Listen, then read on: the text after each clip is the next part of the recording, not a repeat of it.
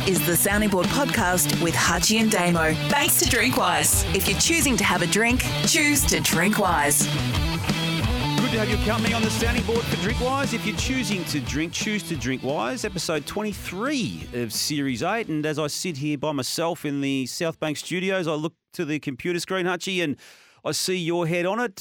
You're still in London. G'day, Damo. Nice to see you down the line. It's great to be with you. And as I get ready to do this podcast today, Damo, I did wake this morning with a save the date. A save the date from you. And just to give everyone a little bit of context on this. Not from me. The email, Not from me, no. The email went out, save the date, the AFMA Awards 2023, celebrating 50 years, the high-powered, all-conquering AFL Media Association. And on behalf of Chair Damien Barrett and the AFMA Committee, we invite all AFL/AFLW accredited media and club personnel. So Tuesday, September 19 is the date. So a couple of things. First of all, that is the earliest to save the date. I don't know of a save the date that's gone out inside 10 days for this event in its history.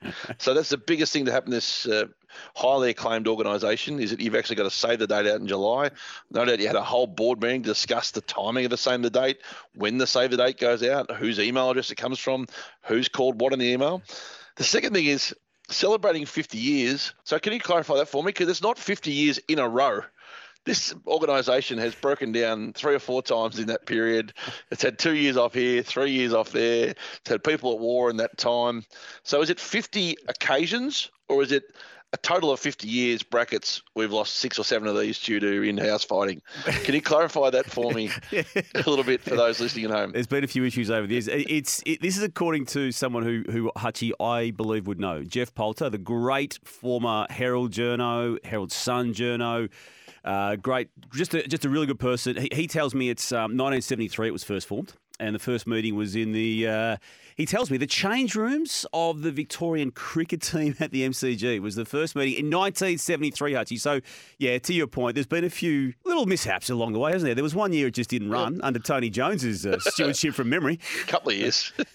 So what you need is, in the lobby that says, celebrating 50 years, you are quarterly invited to the 42nd annual AFMA Awards, brackets, 8 years of in-house fighting. We even got one away. We even got one away in that. In fact, I think 2 years of COVID, we did the what everyone else was doing at that period of time, doing the online remote sort of meeting that we had and dinner that we had, and we got that away that way. So that they probably technically don't count either, do they?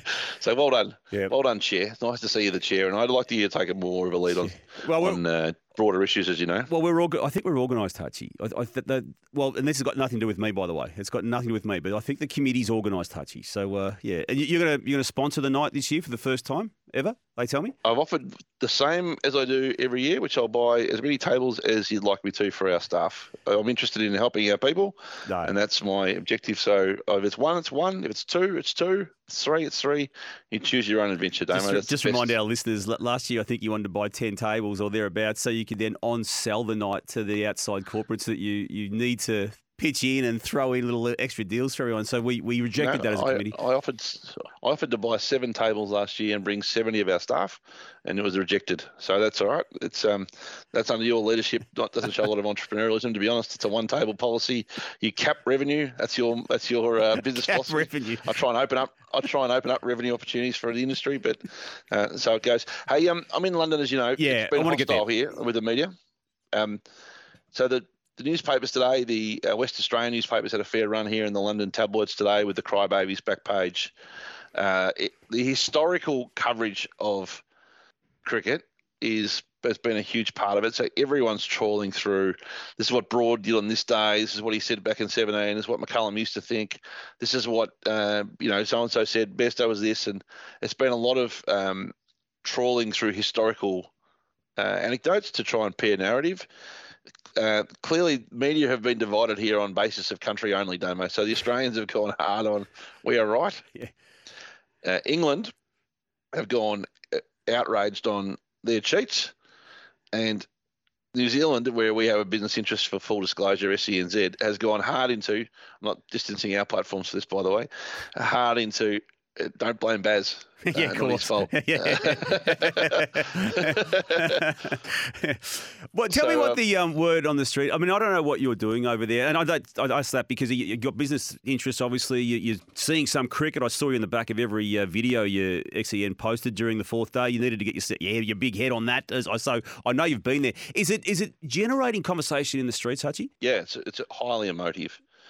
It is extraordinarily emotive, and I haven't been so I divided my time between the back of the commentary box and kind of level 2 stand overlooking behind the bowler's arm just to watch the people, to watch the crowd. And I haven't seen or heard a more hostile crowd in my time in sport.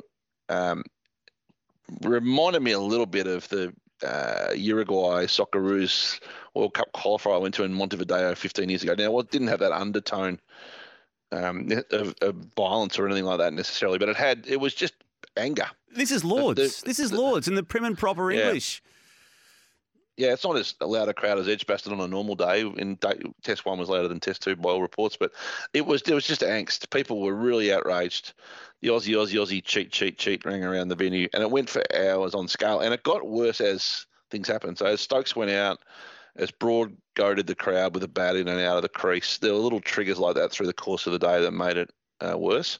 And the issue just festered all day. And then coming out of the ground, the amount of people on the way out, you can hear, angry with Australia or calling them cheats or any of those things. And you would think that would be lighthearted in the eyes of some, but the majority of the sentiment was genuine apathy for the Australian method and way. And it did force you to second guess your own feelings a little bit in this situation. First of all, as a great Sheffield Shield cricket writer, you've been through many of these things on, those famous games at Bellerive Oval in Tassie and other esteemed venues. What's the WACA? What's your view? Covered a couple of the WACA. What's your view? Okay, I'm assuming you're referring to the Carey stumping / run out of Bairstow. So I didn't like it, Hutchie. It just didn't sit comfortably with me, and I haven't deviated off that feeling as the outrages outpoured over the 2 or 3 days since. I'll time code this now. We're on a Tuesday night Melbourne time recording here for you over there on a Tuesday morning time frame. So we always time code it. It hasn't died down in my mind as to that being the outcome.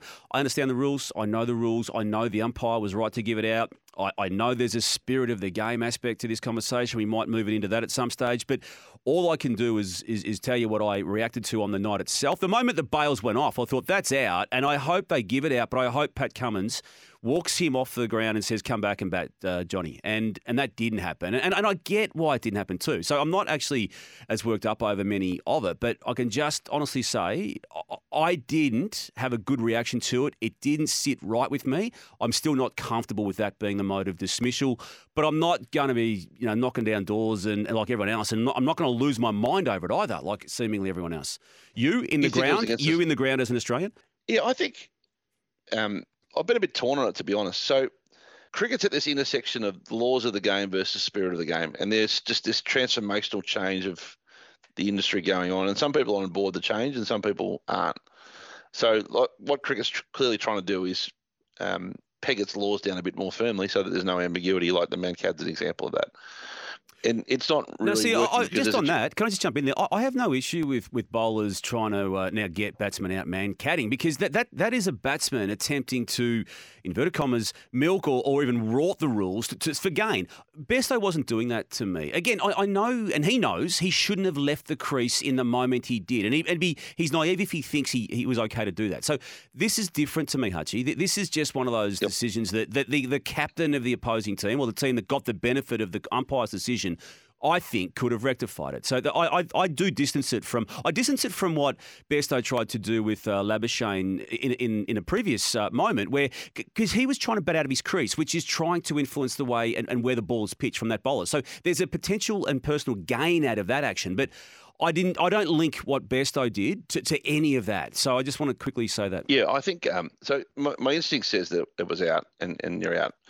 And I think in life and in business, you're always trying to find some type of edge within the rules. So what they were doing was trying to be creative to gain an advantage for their team, and that was clever. So That's the way I lean. I'm not like wedded to it. That's just kind of my instinct. Is it was fair enough. Yeah. I suspect I probably would have done the same. With that being said, I think to talk to the Baz McCullum view, Baz has done that before.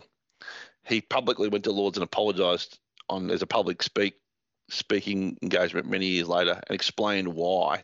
And then he's coming to England with this mantra of let's entertain, let's bring people back to cricket, and let's try and make the game fun, and let's be prepared to lose to win. So that he is trying to generate that spirit in the England team, in the New England team, and that is perhaps not yet understood by the Australians, who are still got this.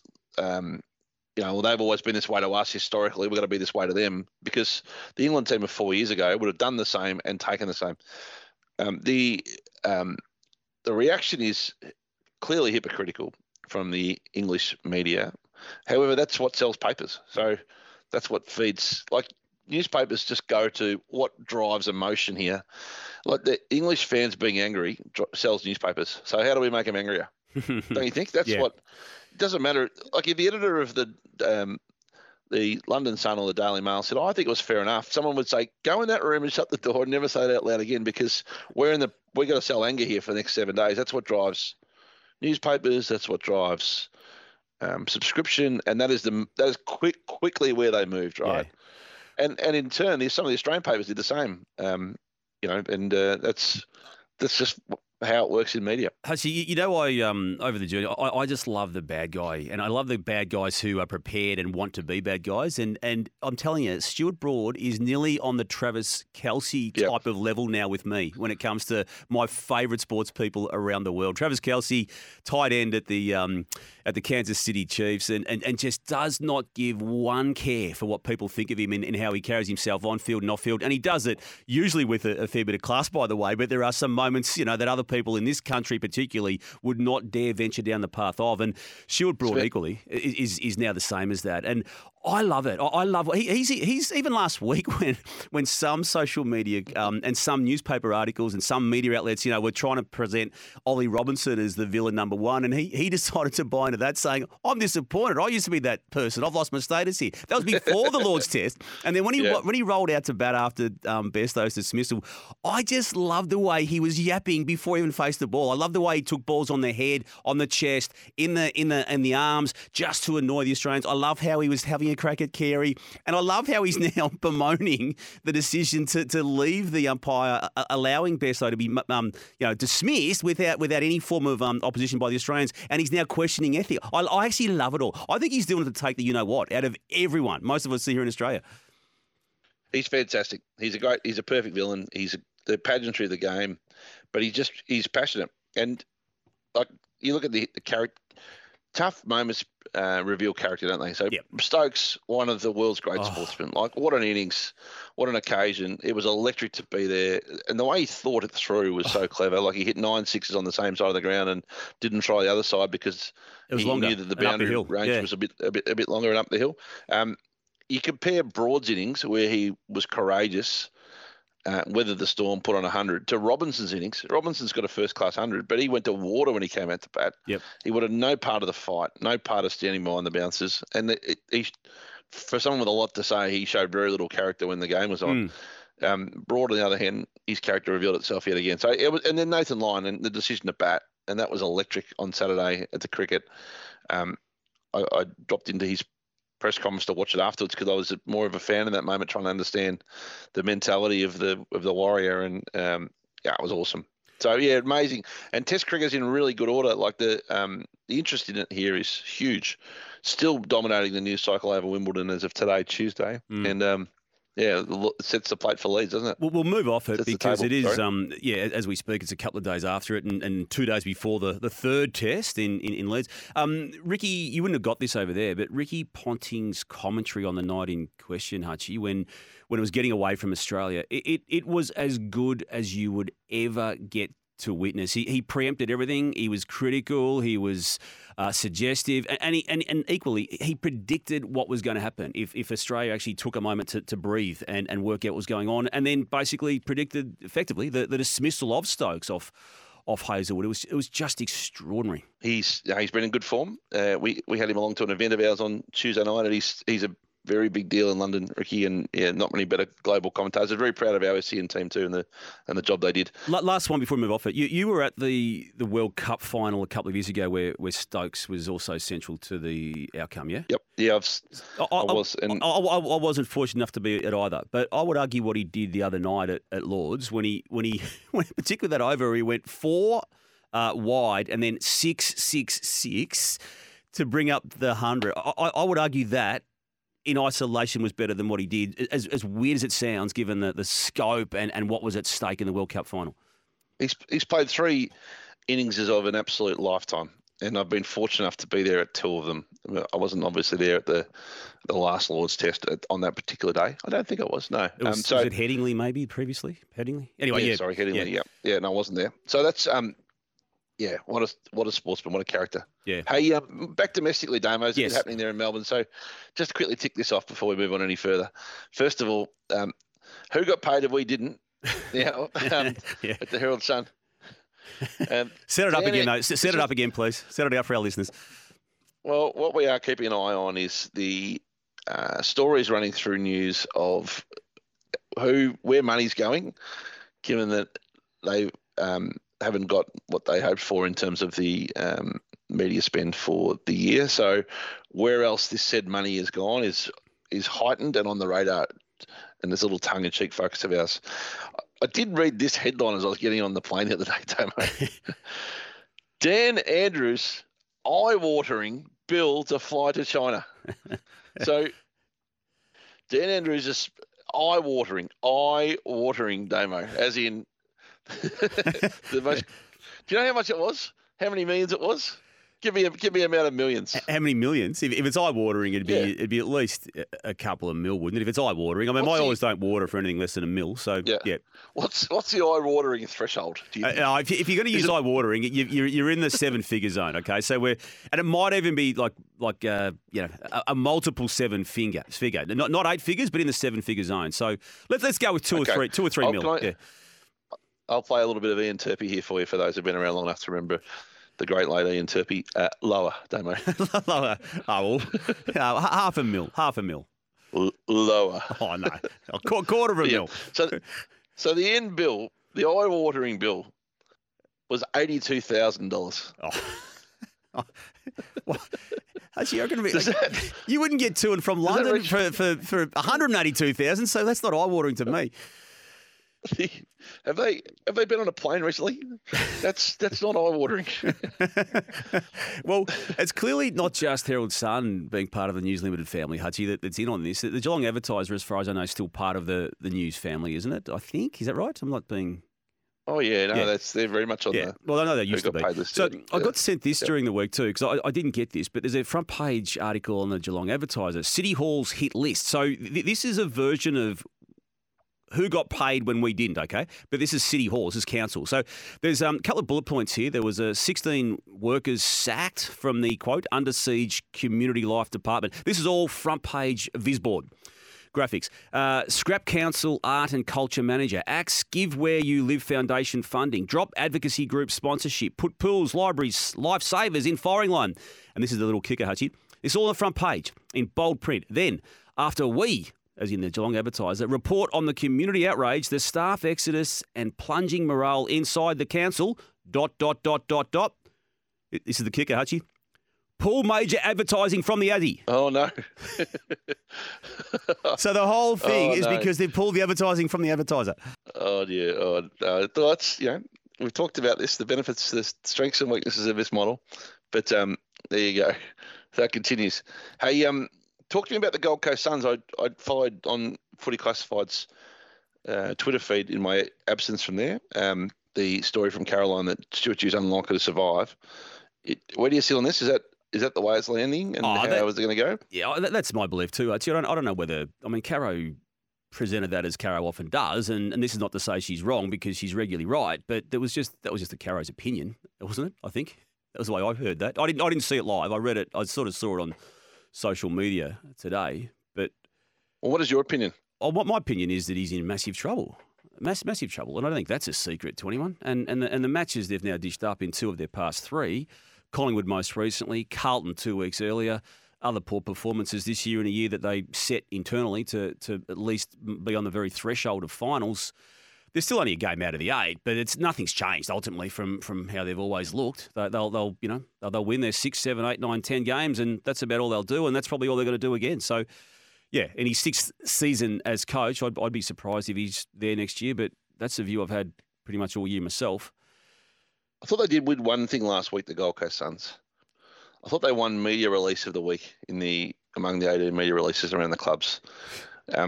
This was Spin City tips its lid to this press release during the week. Hang on, we better run that stinger because we haven't run it for a while. We'll run the Spin City stinger here.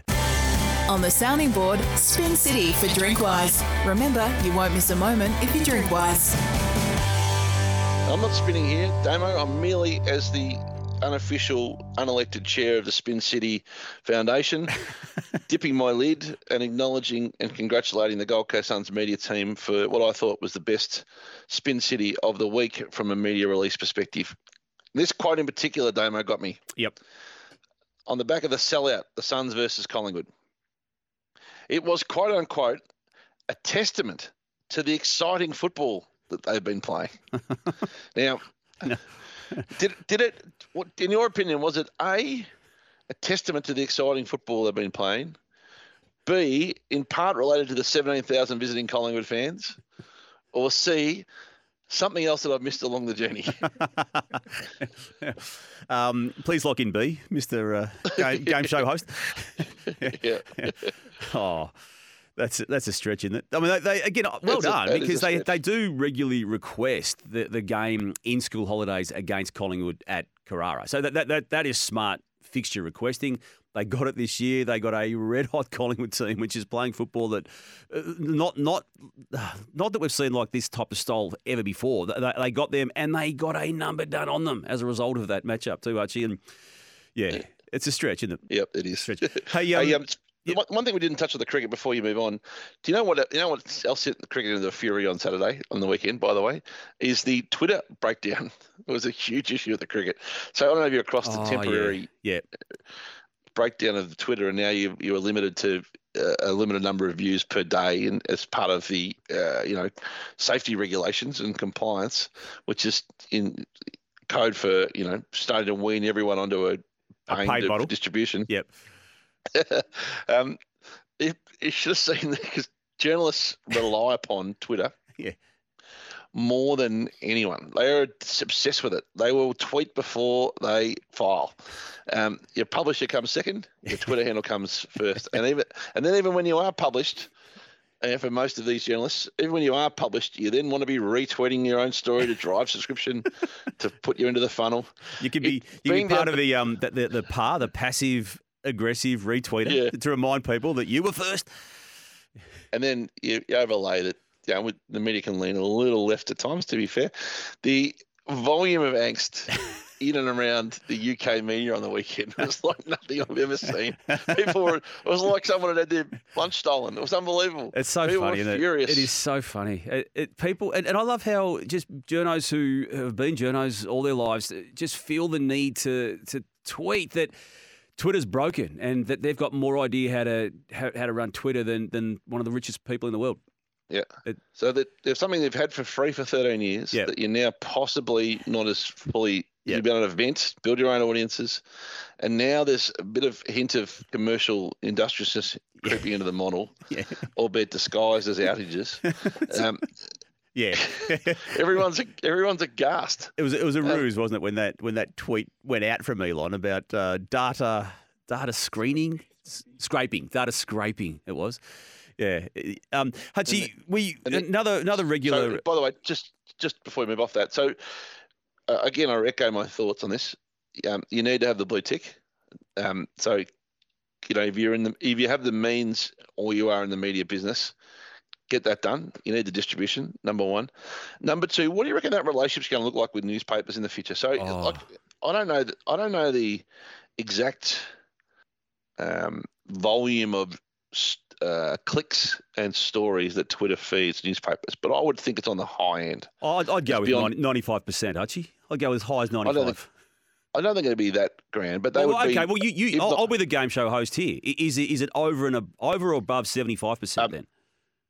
No, I think that would be. Twitter and Facebook would be among the biggest generators of content for newspapers. At a guess. I think in some editions, the only generator of content. Now, do you think that Twitter are going to let that continue? No chance. No. And tell me too, because when we do it, I do it. The only things I do these days is basically retweet and directing people to stuff on the AFL platform. There will come a time when there's a block on that, won't there? I would have thought that will be a step at some stage, won't it, for Elon Musk? Well, it'll be the future world as the pub. You're getting paid for that audience you're being delivered, so you'll be cut off from the distribution unless you pay for it. So that whole model now needs to change, doesn't it? For everyone in media who has used it for free, as you say. It has changed. Let's just call it what it is. It's 5% of where it's going. Yeah. 3%. But, the days of free audience are over, I think. And in the commercial world, Archie, again, as much as it's going to require a lot of shift in a lot of people, ourselves included, that's the way the world works. You don't get anything for free these days. I tell you what, I want to table right now is a part of this. I'm going to ask Gary V that question if he joins the sounding board on how he thinks this is going to shift. He is the best digital marketer in the world. For those who don't know, we've been on the Gary V train. I can confirm that high-level talks have begun. I can confirm a significant interest.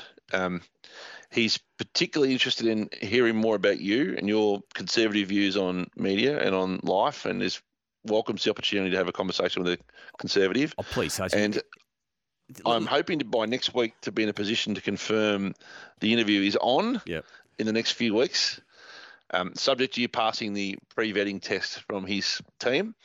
And geez, you've built this up. I've never heard of Gary V. I know he's never heard of me. You have absolutely built this up to being world WWE style of promotion. I don't even know whether it's going to be any good for our product.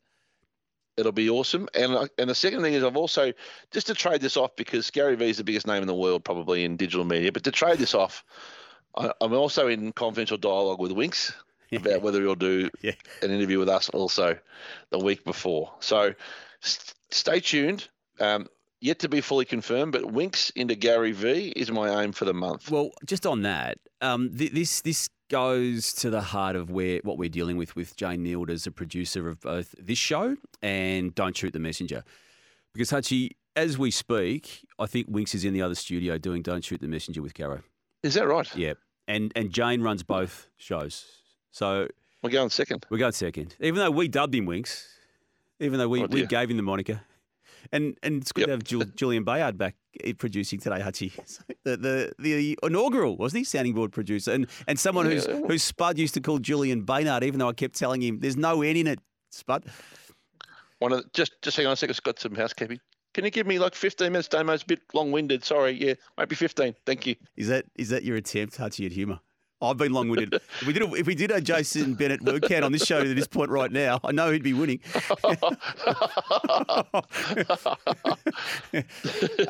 Hutchie, sources. We're obsessed with how media outlets reference. You are. I am. Yeah, I actually am. Because the Herald Sun a couple of years ago introduced the comma, according to an impeccable source. There's no better source than an impeccable one, okay? So that's the benchmark. But we've also got, and regularly see, well-placed sources. We see references to insiders. We see sources quote with knowledge of the situation. Now, we've got another candidate here, Hutchie, for best source ever. And again, this was sent to me during the week too. It appeared in the front page of the West Australian newspaper. It was in an article about headlined "Eagles don't have a CEO clue," and one of the paragraphs here is this, and I think you'll like this: sources with intimate knowledge of the club. Now I reckon that could be our new benchmark. Intimate knowledge. Have you got? Are you well connected enough to have intimate knowledge? Are you intimate? So, what is intimate knowledge? Well, when you get a tip off from a source these days, can you say to them, "Are you impeccable?" And you need to work that out yourself. And then, "Are you intimate?" Yeah, fair enough. You're quite obsessed with this. I am. Hey, couple of questions I had for you, Damo, since you want to get your word count up. Firstly, No, I just want to get you to maybe try this next 10 minutes to come up with a better joke that you just attempted. no, there was someone at the door I didn't know how to handle it, so I just failed attempt at humour. Hey, ESPN have laid off 20 on-air talent as part of cost savings by Disney. So this was a bit of taking out the trash moment. It was done late in the day, and they're not just any identities. They're some of the biggest identities. So NBA analyst Jeff Van Gundy, Jalen Rose are among them. Max Kellerman, who's the boxing commentator. Susie Colbert, very respected. Keyshawn Johnson, Steve Young, the NFL analysis. They're big names in media, aren't they? They're big names. They're big names, and they would be fairly significant costs. And Disney have been clear they've actually started there to try and preserve as many jobs as they can because of the higher nature of the wage that talent base would get. Yep. That's a ripple, isn't it? What did you make of it? Well, again, Steve Young's a famous quarterback for the San Francisco 49ers and a very good analyst too. I mean, Susie Colbert, who you mentioned, she was as recently as the season just gone hosting one of the nights that we get broadcast here in Australia from the NFL. Jalen Rose, another big name. Max Kellerman worked with, was it Skip Bayless? He worked with there for a while. He was part of Skip Bayless's show. So they're names and faces that people, I think, internationally would know too. So this whole ESPN model, if it's breaking down at this stage, it's going to filter down to the way other media outlets around the world operate too, Hutchie, and particularly with the bean counters that are clearly at play in every operation. I mean, you'll have a better feel for this topic than I will. What's it mean? Well, I think parent company, which is ABC, I'm just trying to verify this, but I reckon they did best part of 7,000 jobs that they just got through, right? So one can only assume that ESPN, who were owned by the ABC, have been told to attack their own cost base, and they've decided to do it in a manner that talks to the more expensive so that there's less people needed to do. And I don't know what the average wage of that pool or group would be, but it could be as high as $2.5-3-5 million average, maybe even more a person in that group. So they might have found the best part of $50 or $100 million, which, if you run that lens on it, it does save a lot of jobs. What's clear is that, the winds are shifting pretty hard in this space. And I read even some people in government hoping unemployment rises, which you never would have thought you'd hear. In recent times, we're fortunate in Australia to be low at mid threes, and the forecast is to get to about the fours. So, yeah, it's really it's eye opening, to be honest. What do you think? Yeah, well, just that. I don't have the business lens on it or the economic lens on it like you need to in your main job and as you do with other media around the world. But there's not much coming out of any media outlet in any decisions being made these days that are positive to the actual craft of media and journalism and news breaking, is it really? There's just not much. I can't recall the last positive announcement on mass of that nature. Hey. Yeah, so there's a spotting, Hutchie. Now, I often raise this name on the sounding board, and you give me nothing because you freeze up because of the legal threats that you were given by this person. But when I raise the name Dylan Howard, you usually just stop talking. But I'm going to raise it again today, okay? Because there was a Dylan Howard spotting in Melbourne on the weekend just gone. And the person who made me aware of this had a good chat to Dylan Howard about your good self. And I feel from what I've been told out of this conversation, there could be a chance of the catch-up / breaking of bread coffee with you and Dylan.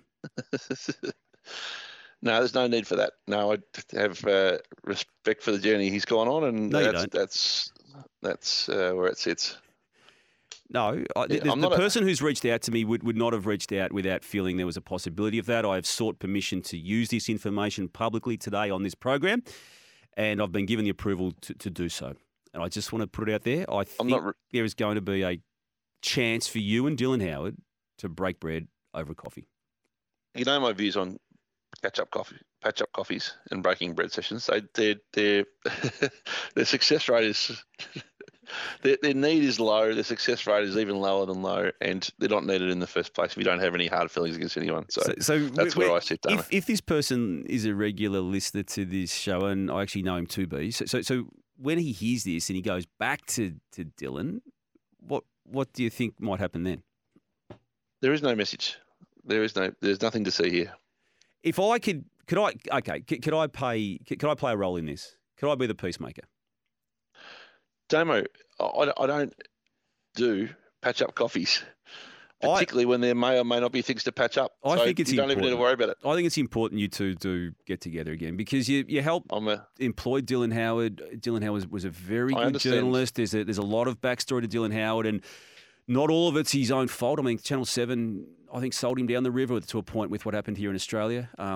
Famously befriended a lot of big names in the States, and you received a legal letter from him once to not mention his name ever again publicly. And I think it's now time that you let that pass and you go back resuming the friendship you once had. I understand the humour that you draw from this, but I'm a look-ahead guy, as you know, and that's where it sits. So we play on. Are you open to it if I can get something arranged? I feel like I've answered the question. You can ask it as many different ways as you like. You'll get the same answer. The ABC, Damo, can you explain this to me?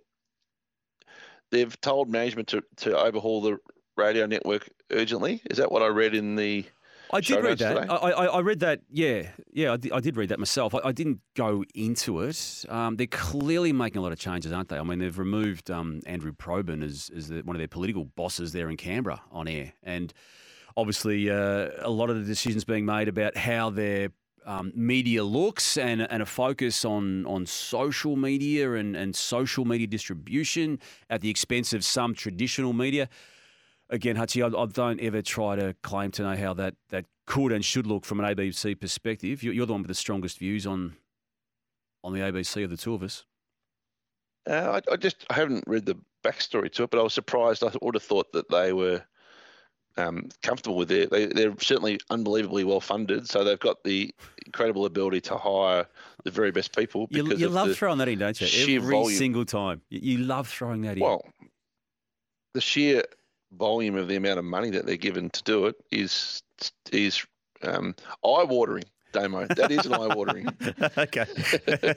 So 7 figures plus. Hey, let's get to the question of the week, Hutchie. On the sounding board, it's our question of the week for Drinkwise. If you're choosing to drink, choose to Drinkwise. I like this from Rich on Twitter. Given the recent Ashes discussions, what is the journalistic equivalent of spirit of the game? Something that is technically allowed, but everyone agrees is a bit of poor form.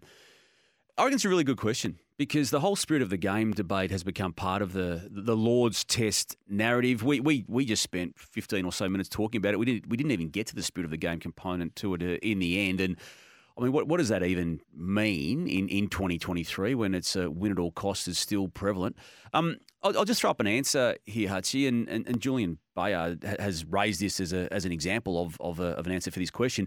The Hall of Fame, which we've had as recently as this day of last week, Tuesday of last week, most media get access to the about to be announced nominations and recipients of the Hall of Fame annually, and I think there was a period of time where some media sort of acted as though they found out information about the inductions and still published it, and basically took a lot of edge out of the night. I think they took a lot of the emotion out of the night by going public with some answers. I would argue in the last, let's go with 10 years for the sake of the conversation, I would argue that all media now respects that night on that occasion. And I reckon that, and Julian Bayard nominated this as an answer for this question to Rich, I reckon that's a good example of media playing the spirit of the game.